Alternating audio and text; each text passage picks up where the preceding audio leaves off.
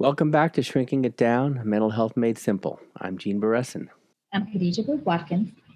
So we're two child and adolescent psychiatrists at the Clay Center for Young Healthy Minds at the Massachusetts General Hospital. And today we're going to talk about alcohol and adolescence, what to look for, when to worry, and what to do when it comes to concerns about alcohol and other drugs. And today we have a special guest to help us shrink it down and make sense of it all. And as you know, shrinking it down is mental health made simple. It's actually not simple at all.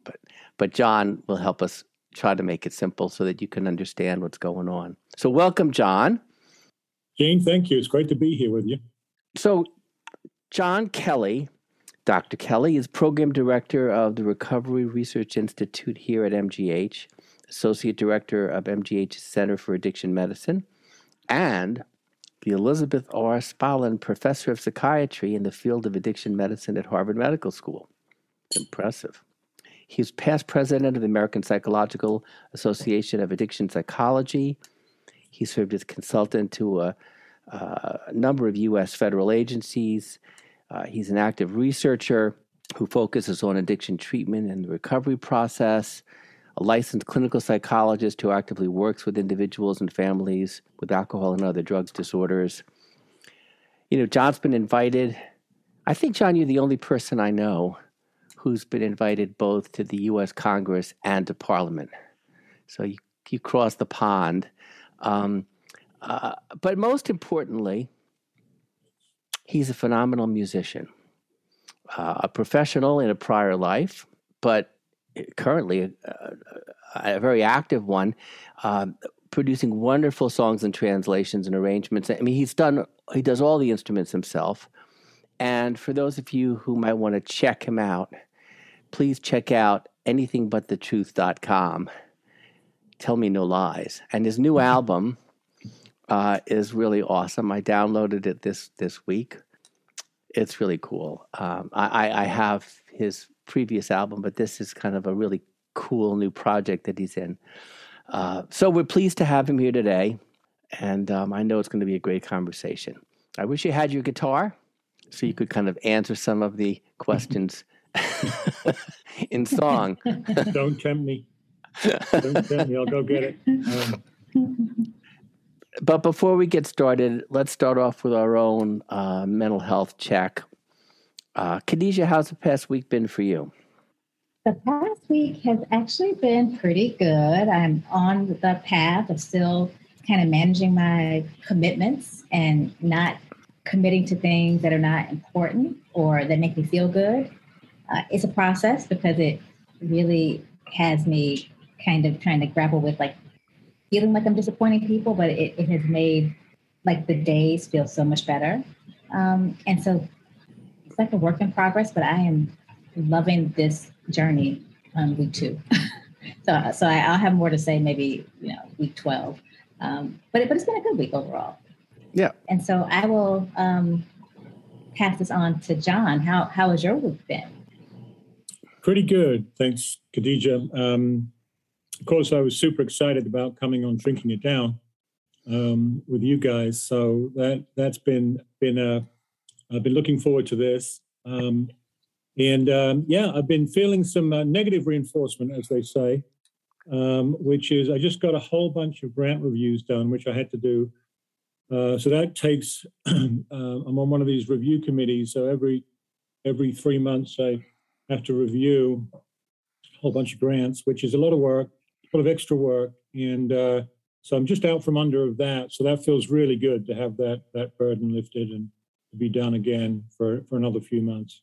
So I'm feeling some levity there, but delighted to be here with you all. I feel like I need to get an autograph before you leave, all of the music that you and Gene were talking about. Well, check out his album. It's amazing. And I guess it's my turn. What's your week been like? Yeah. Well, it's been interesting.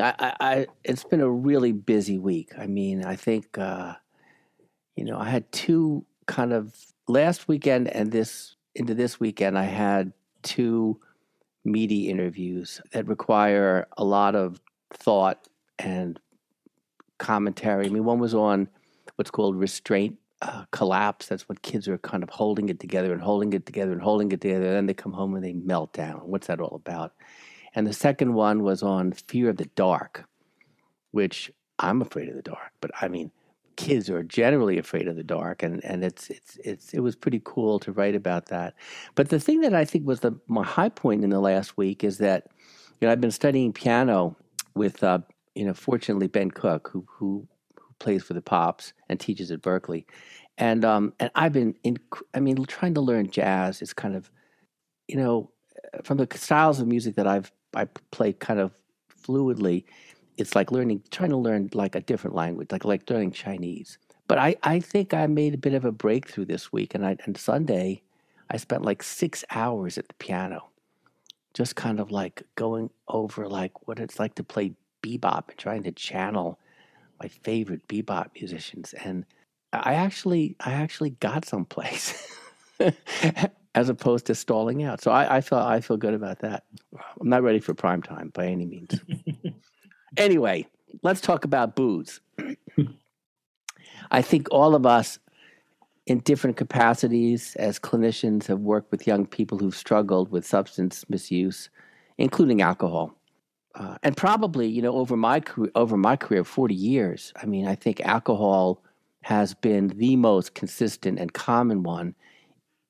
Although in recent years, with the introduction of other substances like cannabis and Molly and, which is MDMA and others. But alcohol has really been, particularly for teenagers, in my view, kind of the most accessible and the most commonly abused. We can hear about more of this.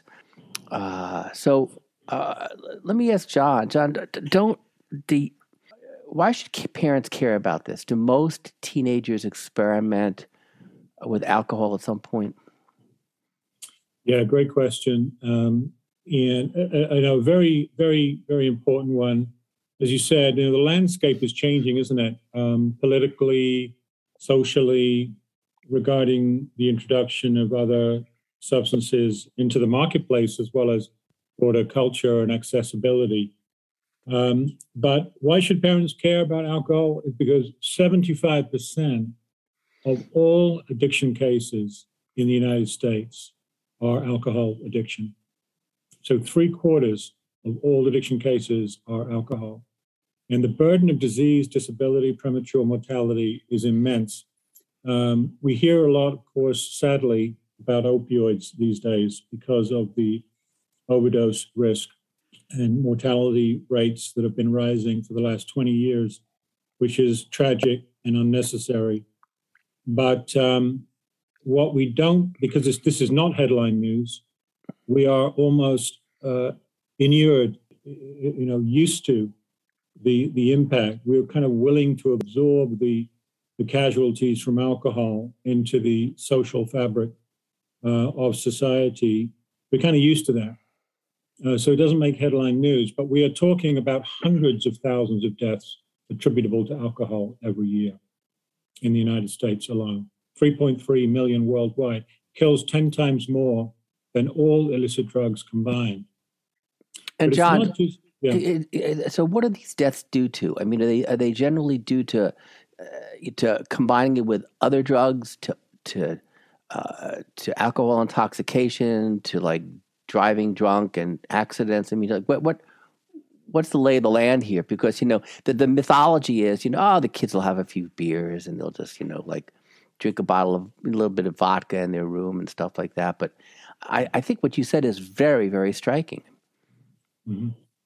Yeah, and it's important to remember there are 3 pathways through which substances cause harm. I think one of the things with alcohol, because it's legal, because it's the domesticated drug, we don't often think about it as a drug, as a psychoactive drug that causes addiction. It's interesting. I was over in the UK recently, and I sometimes get migraines on airplanes, and I picked up an over-the-counter box of headache pills that had codeine in it. And on the front of the box, it says, warning, this may cause addiction. And I was struck by that. I thought, well, that's interesting, isn't it? That's on the front of the box there of this mix of codeine and paracetamol. And this may cause addiction, but we don't have that on alcohol containers. It's a question, why not? Why don't we have, when 75% of addiction cases are caused by alcohol? In other words, as a society, we're willing to kind of overlook that because, as I said, it's the kind of the domesticated drug. We don't like to think of it because many of us consume it in a social way, and it can be a social lubricant, and it's culturally embedded. But it is a drug. We should never forget that it is a drug. It causes intoxication, of course. We're pretty clear on that. Like other drugs, it causes psychological impairment, accidents, injuries. It can cause toxicity-related illness, notably liver disease and cancer. A lot of people don't know about the cancer risk with alcohol. Alcohol causes several different types of cancer: esophageal cancer, the mouth, the throat, larynx, pharynx, voice box, stomach, GI tract, colon, and liver, and breast in women. We don't have to drink very much, actually, to increase your risk of cancer with alcohol. So there's toxicity, there's intoxication, and there's the one that we normally default to, which is addiction or alcohol use disorder. But you don't have to be addicted to alcohol to die from it. You don't have to be addicted to opioids to overdose from opioids, of course. Intoxication can be just drinking too much. We hear every single day about kids drinking too much and dying, just not waking up, just like opioids. It'll shut down your ability to breathe if you drink enough, and you'll die. And there are about 5,000 young people that die exactly that way every year in the United States. A lot of deaths come from just accidents, people falling down the stairs, crashing their car, getting into fights, all due to alcohol. And then there's the alcohol use disorder, or the alcohol addiction piece, which has its roots in adolescence. So those 75% of addiction cases I mentioned, that accounts for the vast majority of addiction in this country, start in adolescence. 50% of people who are addicted begin before the age of 15, 80% before the age of 18. Now, what that can do... Numbers are... Mm-hmm. No, I'm just going to say those numbers are just astounding. Like, I think alcohol, like you said, is such a commonplace drug that is used in so many different settings. And to hear how 75% is huge. Yeah. Now, part of that is, we know that the developing brain, of course, we've learned this in the last 30 years, how susceptible the developing brain is to insult and injury. And it can have lifelong ramifications as well as genetic ramifications, epigenetic ramifications. What I mean by that is that what happens to us in our life course can turn on or turn off certain genes in our genome that places us at greater or lesser risk for certain diseases and disorders. And exposure to alcohol at a younger age can turn on those genes that wouldn't otherwise be turned on.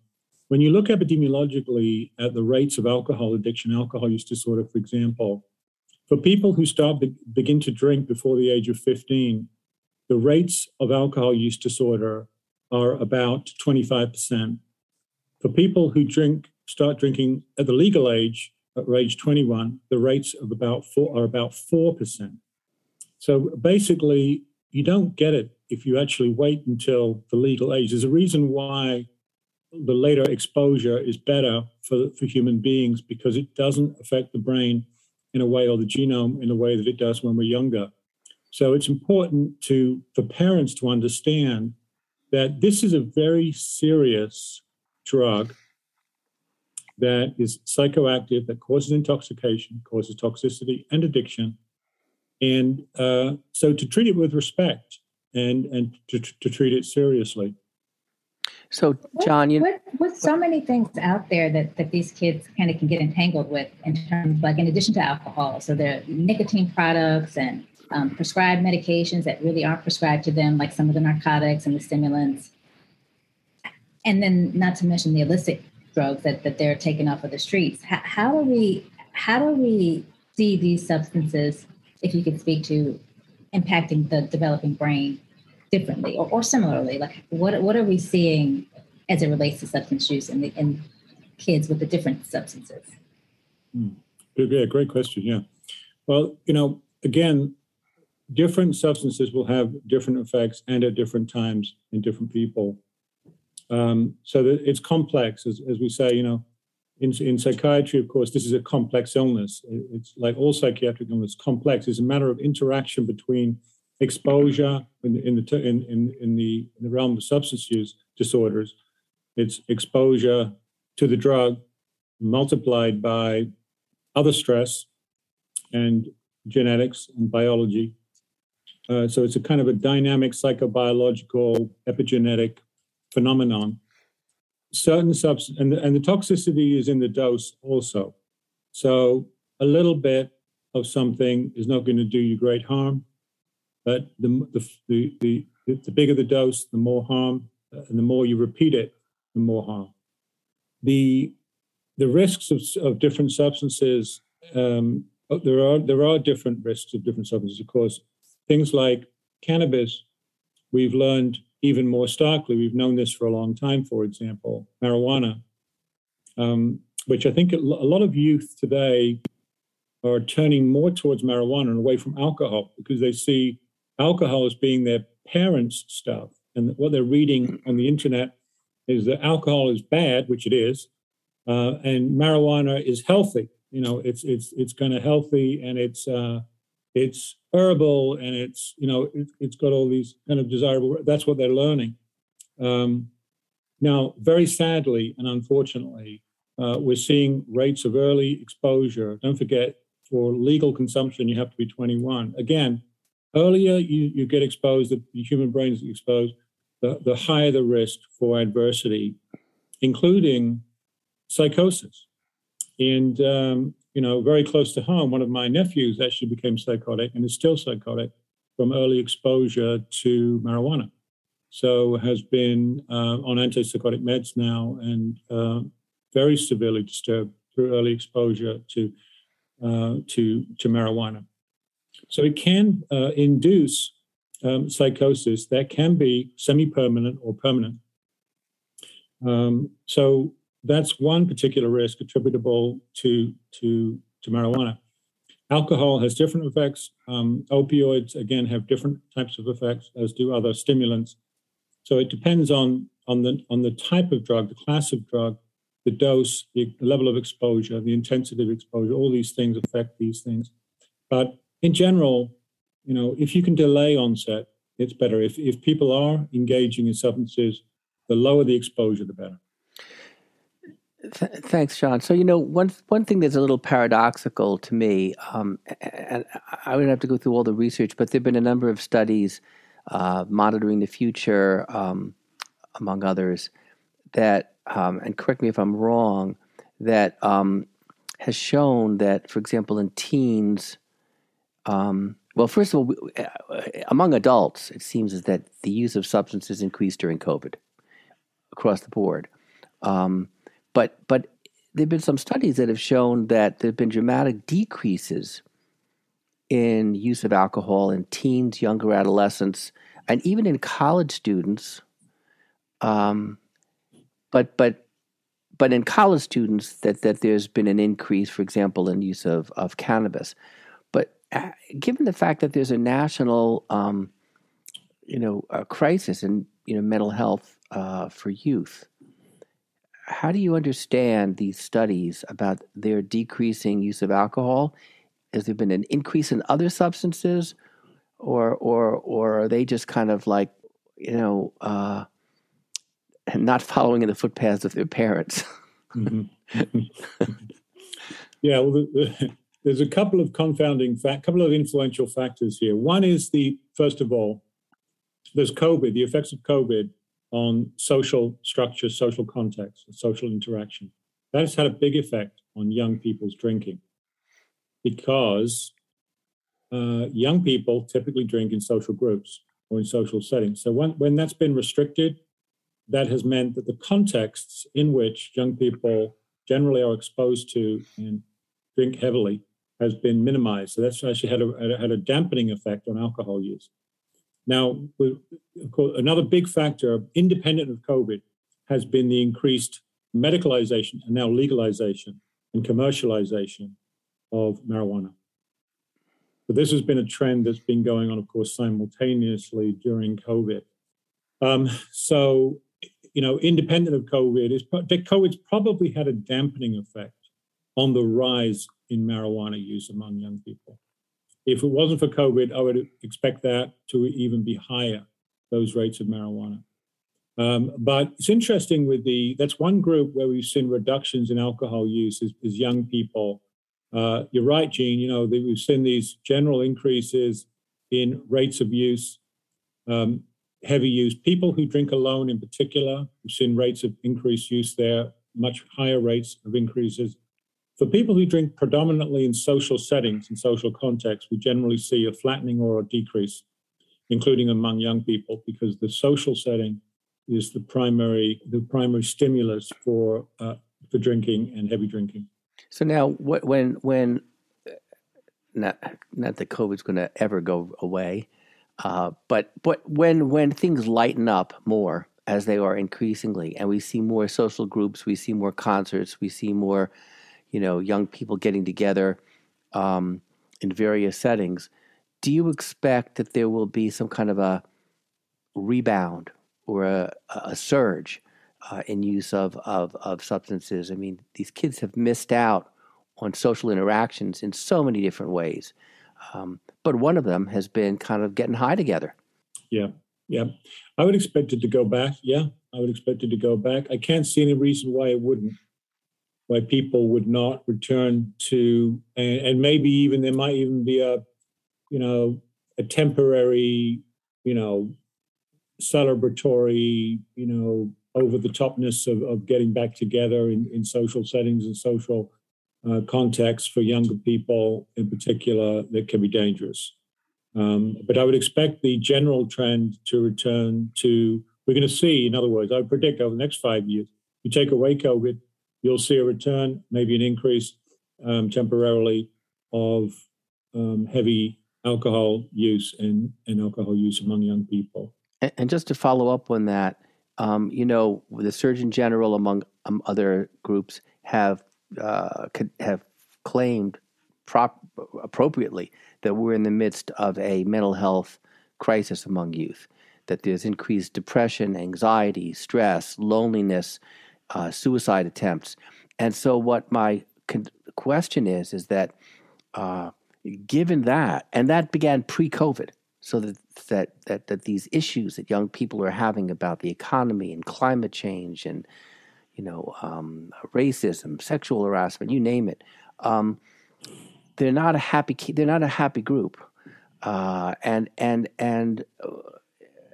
maybe it's kind of simple-minded on my part to be thinking when people are not happy, they may turn to substances. So I'm just wondering whether I know you don't have a crystal ball, but apart from the celebratory actions of kids and young adults, are you concerned that they may turn to substances to kind of compensate for their other psychiatric and mental health problems?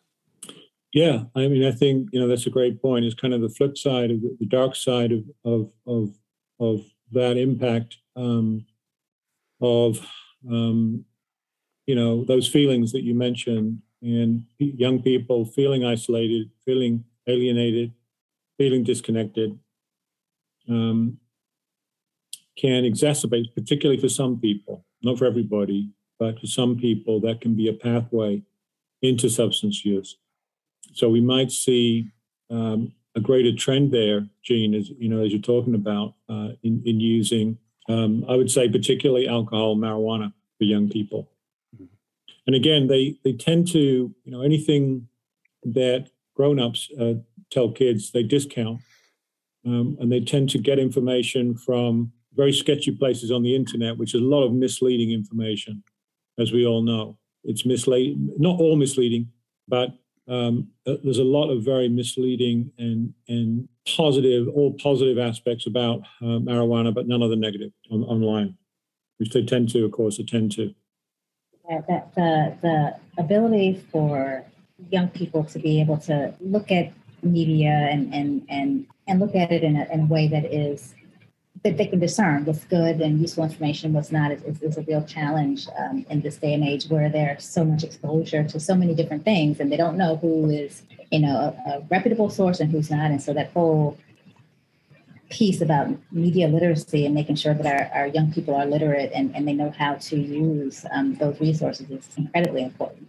But I know that we can get on a soapbox about that. But so let's go back to talking about drinking in teenagers, but with a little bit more of a twist, and specifically as it relates to teenagers who drink at home with their parents or caregivers. And there was an article in JAMA last June that looked at this, and it saw that about 16% of parents who have older adolescents in the home went from a zero tolerance policy to allowing them to drink at home, and then 63% of them allowed both siblings. And so with the average age of the older one being 16 and the younger one being 13, allowed for both siblings to drink at home, which raises concerns about, how early, which is what you spoke to several times, you initiate alcohol use and this flexibility around alcohol use and the risk this poses to the kids.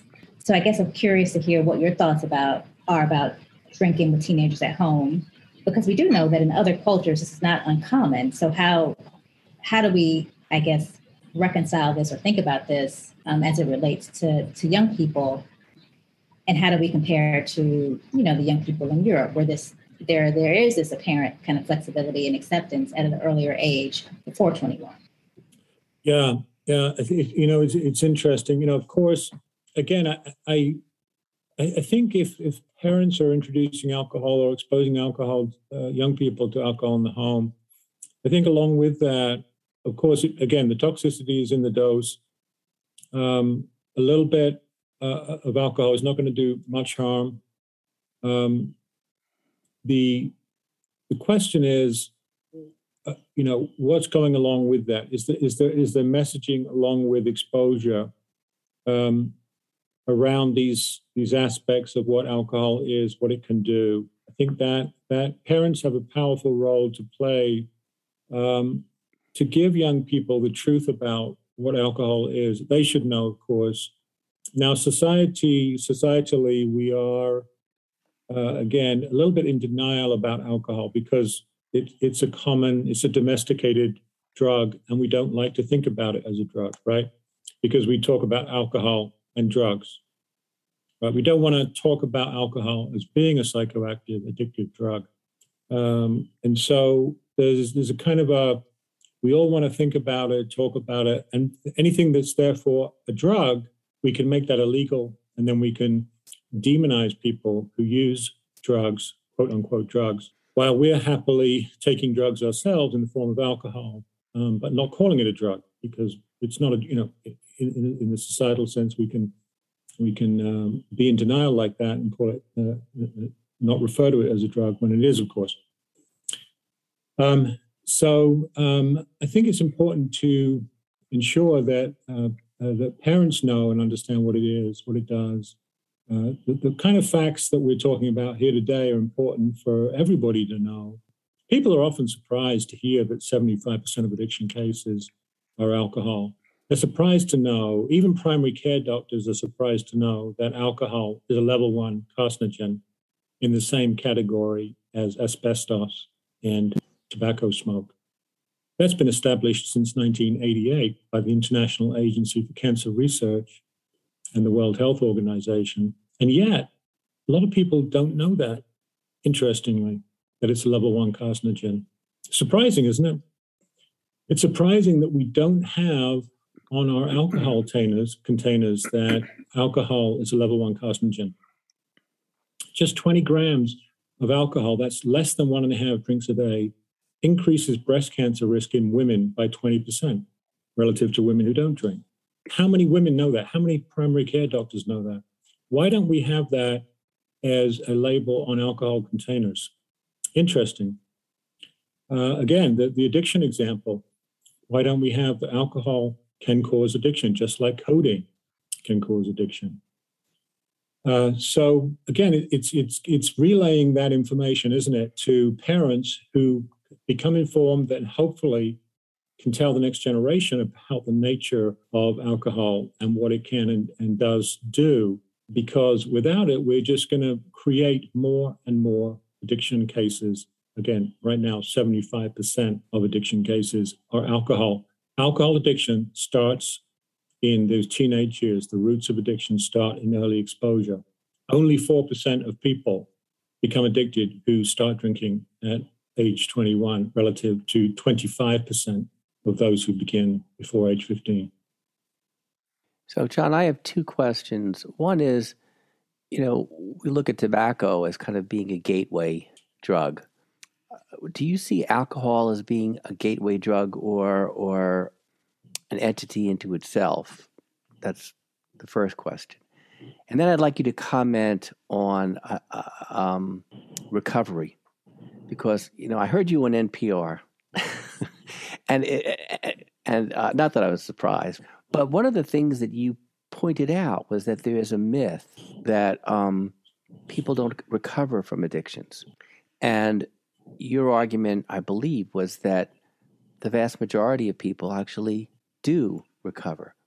So one, maybe you could comment on the gateway aspect, and then maybe the other thing you could comment on would be is the recovery.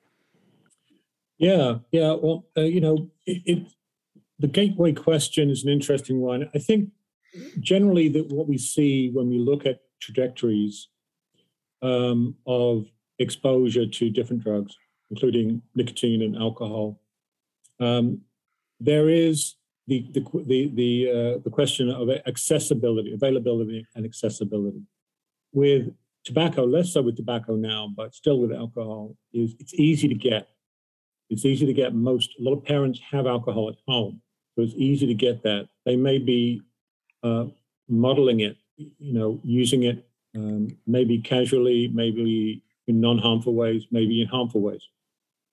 But accessibility and availability mean that oftentimes it's socially sanctioned. So alcohol is stigmatized, but it's far less stigmatized than illicit drugs, because those are drugs, real drugs, as I would like to think about them. And alcohol is not a real drug, right? As I mentioned, we like to think of it not as a drug. So for that reason, it's a gateway in the sense of it's often the first drug that people, psychoactive drug, that causes intoxication. Nicotine does not cause intoxication. Alcohol does. That people can get high from, get a real deep feeling of euphoria, disinhibition, anxiety reduction, all the things that the human brain likes to experience, they can get from that. And for certain people, that can lead to other drug use, or of course it can lead to addiction on that drug itself, on alcohol itself. Sometimes people co-use a substance to offset the negative effects of high levels of intoxication. A classic one is alcohol and stimulants, for example. So people will use stimulant to offset the sedative effect of a sedative drug like alcohol. So they would take cocaine or amphetamine, and that becomes a co-factor or co-use, and they can develop a pattern of heavy use of stimulants in addition to, so that can lead to a drug which is not accessible, not available, not socially sanctioned, but they have to buy illegally, like cocaine. So then that can lead to problems in that sense. In terms of recovery, we're going to turn to a hopeful note. Yes, I was, and I founded and direct the Recovery Research Institute in an attempt really to elucidate and uncover some more facts about remission and recovery and the prevalence of recovery. And we've done a national recovery study on a nationally representative sample of the U.S. adult population to understand more about the prevalence of recovery and the pathways that people follow into recovery. The good news is, and I'm not discounting here, as I've mentioned already, the hundreds of thousands of deaths attributable to alcohol and opioids. But most people who have a substance use disorder, an alcohol or other drug use disorder, will eventually recover. Now, the lifespan can still be shortened. In the case of alcohol use disorder, it's shortened by 30 years on average for people who have had a history of alcohol use disorder, on average.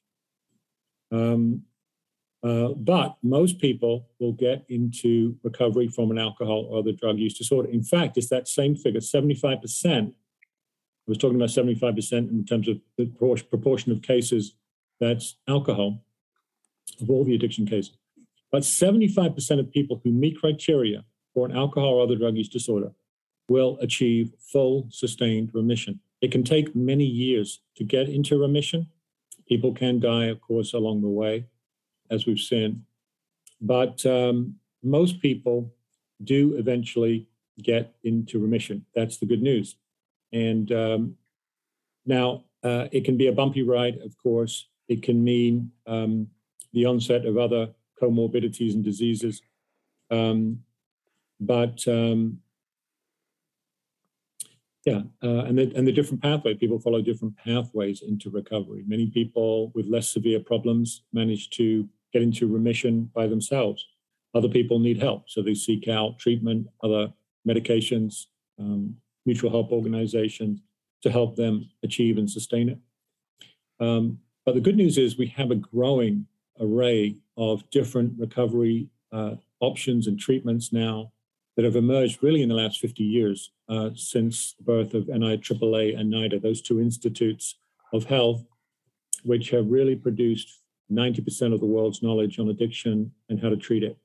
So we have, more than any other time in history, particularly in the last 30 years, an array of effective treatment that can help people and recovery support services that can help people. There are many online resources also that people can access, because stigma and discrimination, of course, can keep people away from treatment settings.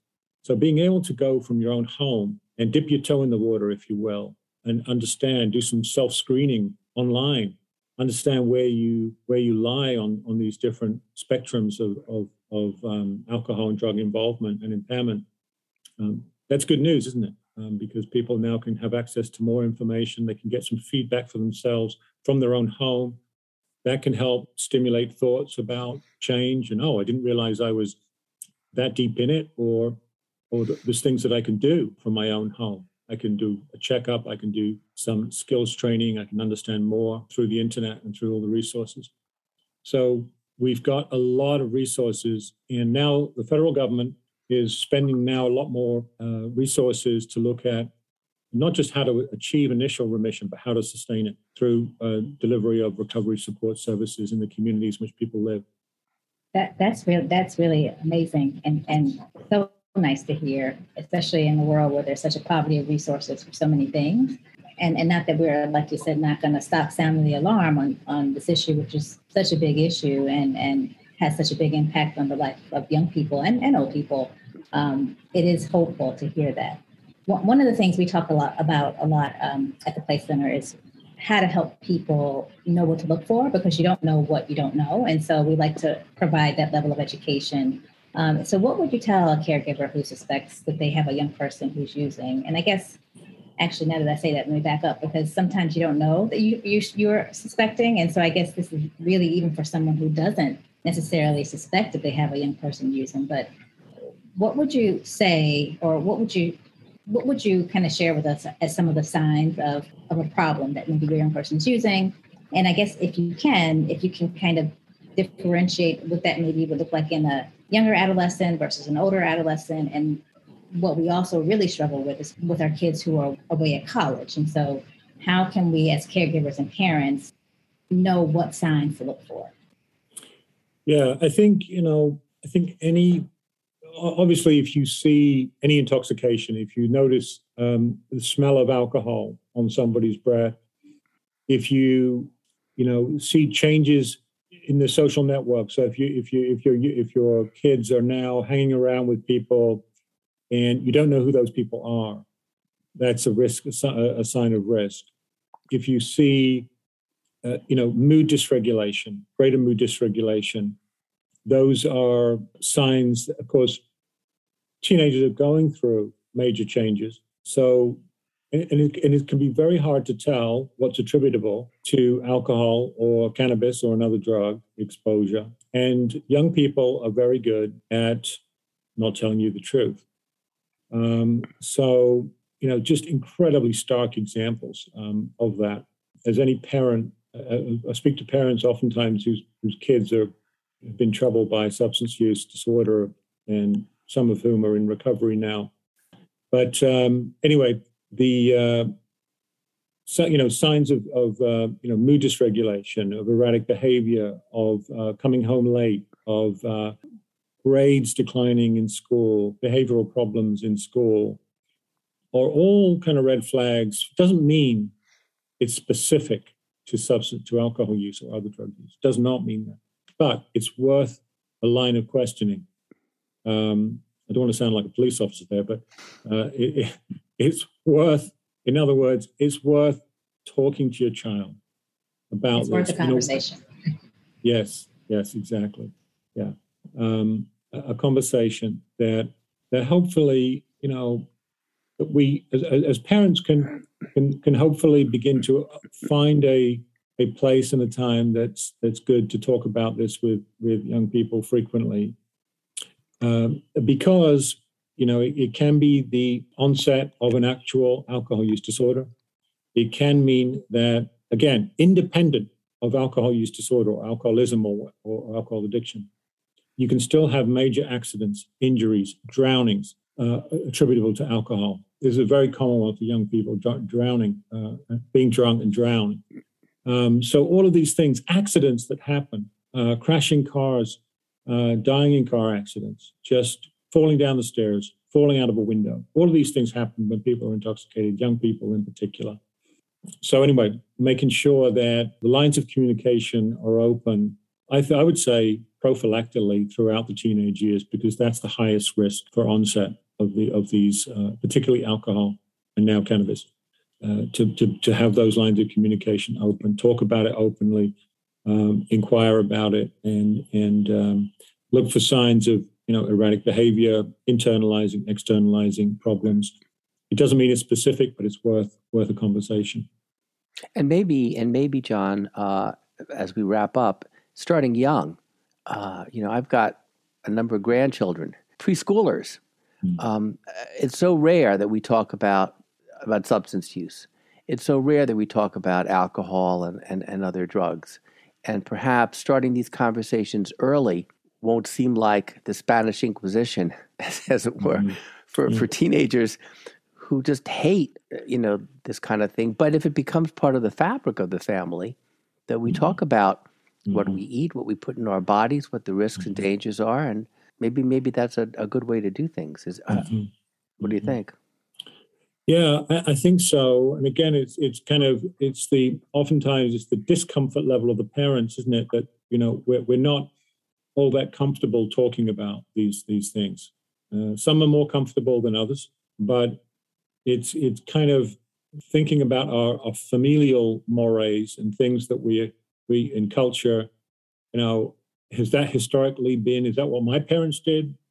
We might have to break that pattern. That's hard. It can be hard to do that.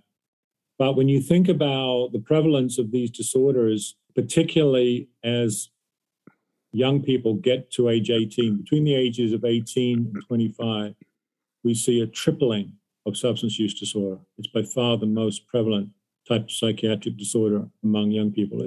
It's 3 times the rate of older adults in that period of 18 to 25. That's when young people are using the most alcohol and other drugs and are more likely to suffer from a substance use disorder right at beginning at age 18. It peaks actually right around age 20. And interestingly, and we have to wrap up, but those are the years that kids or young people leave home. So the question, I think we could maybe have another podcast at some point in time, is what do we need to provide our young people in terms of mentoring, in terms of groups, in terms of 12-step programs, in terms of education, when they're out on their own, and they don't have adult supervision. I mean, that's the biggest risk. Yeah. Yeah, because, the brain doesn't fully develop until 26, and we assume that 18 means you're an adult and you can kind of fly solo. Well, that's what I always thought when I was a kid, but... That was true in your case, but in most cases, that's not true. Yeah. Well, anyway, so this has really been helpful. And to wrap up on a positive note, well, we actually did, but let's make it even more positive. John, what's something you're looking forward to this week? Ooh. Well, I'm actually going to see my dad at the weekend, so that'll be nice. I haven't seen him for a while, so that'll be nice to go see him. Is he across the pond or is he here? Actually, he's down in the Bahamas. Wow. So, yeah. That's another pond. Yeah. Yeah. So get to see him and get some warm weather too.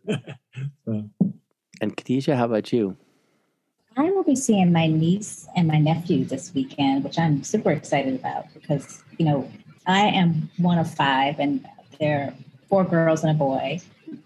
All of us have had boys until the niece who just got here last year. So I'm excited to have a little girl to hang out with, although she's 1 and she probably won't want to be bothered with me, but it's going to be nice to be in the presence of a little girl.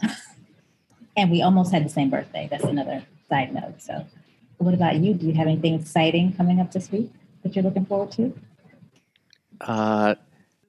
Not that I know of, but but you never know. I mean, a day in the life with you is exciting. But I'm looking forward to, as I was saying in the beginning, I'm on this incredible, intensive learning curve with music, and it's really rewarding, I must say. And I look forward to being more frustrated, because the more frustrated I get, the more I get ready for a breakthrough. So that's what I'm looking forward to. So thanks, everybody. We hope that our conversation helps you have yours. I'm Gene Beresin. I'm Khadijah Watkins.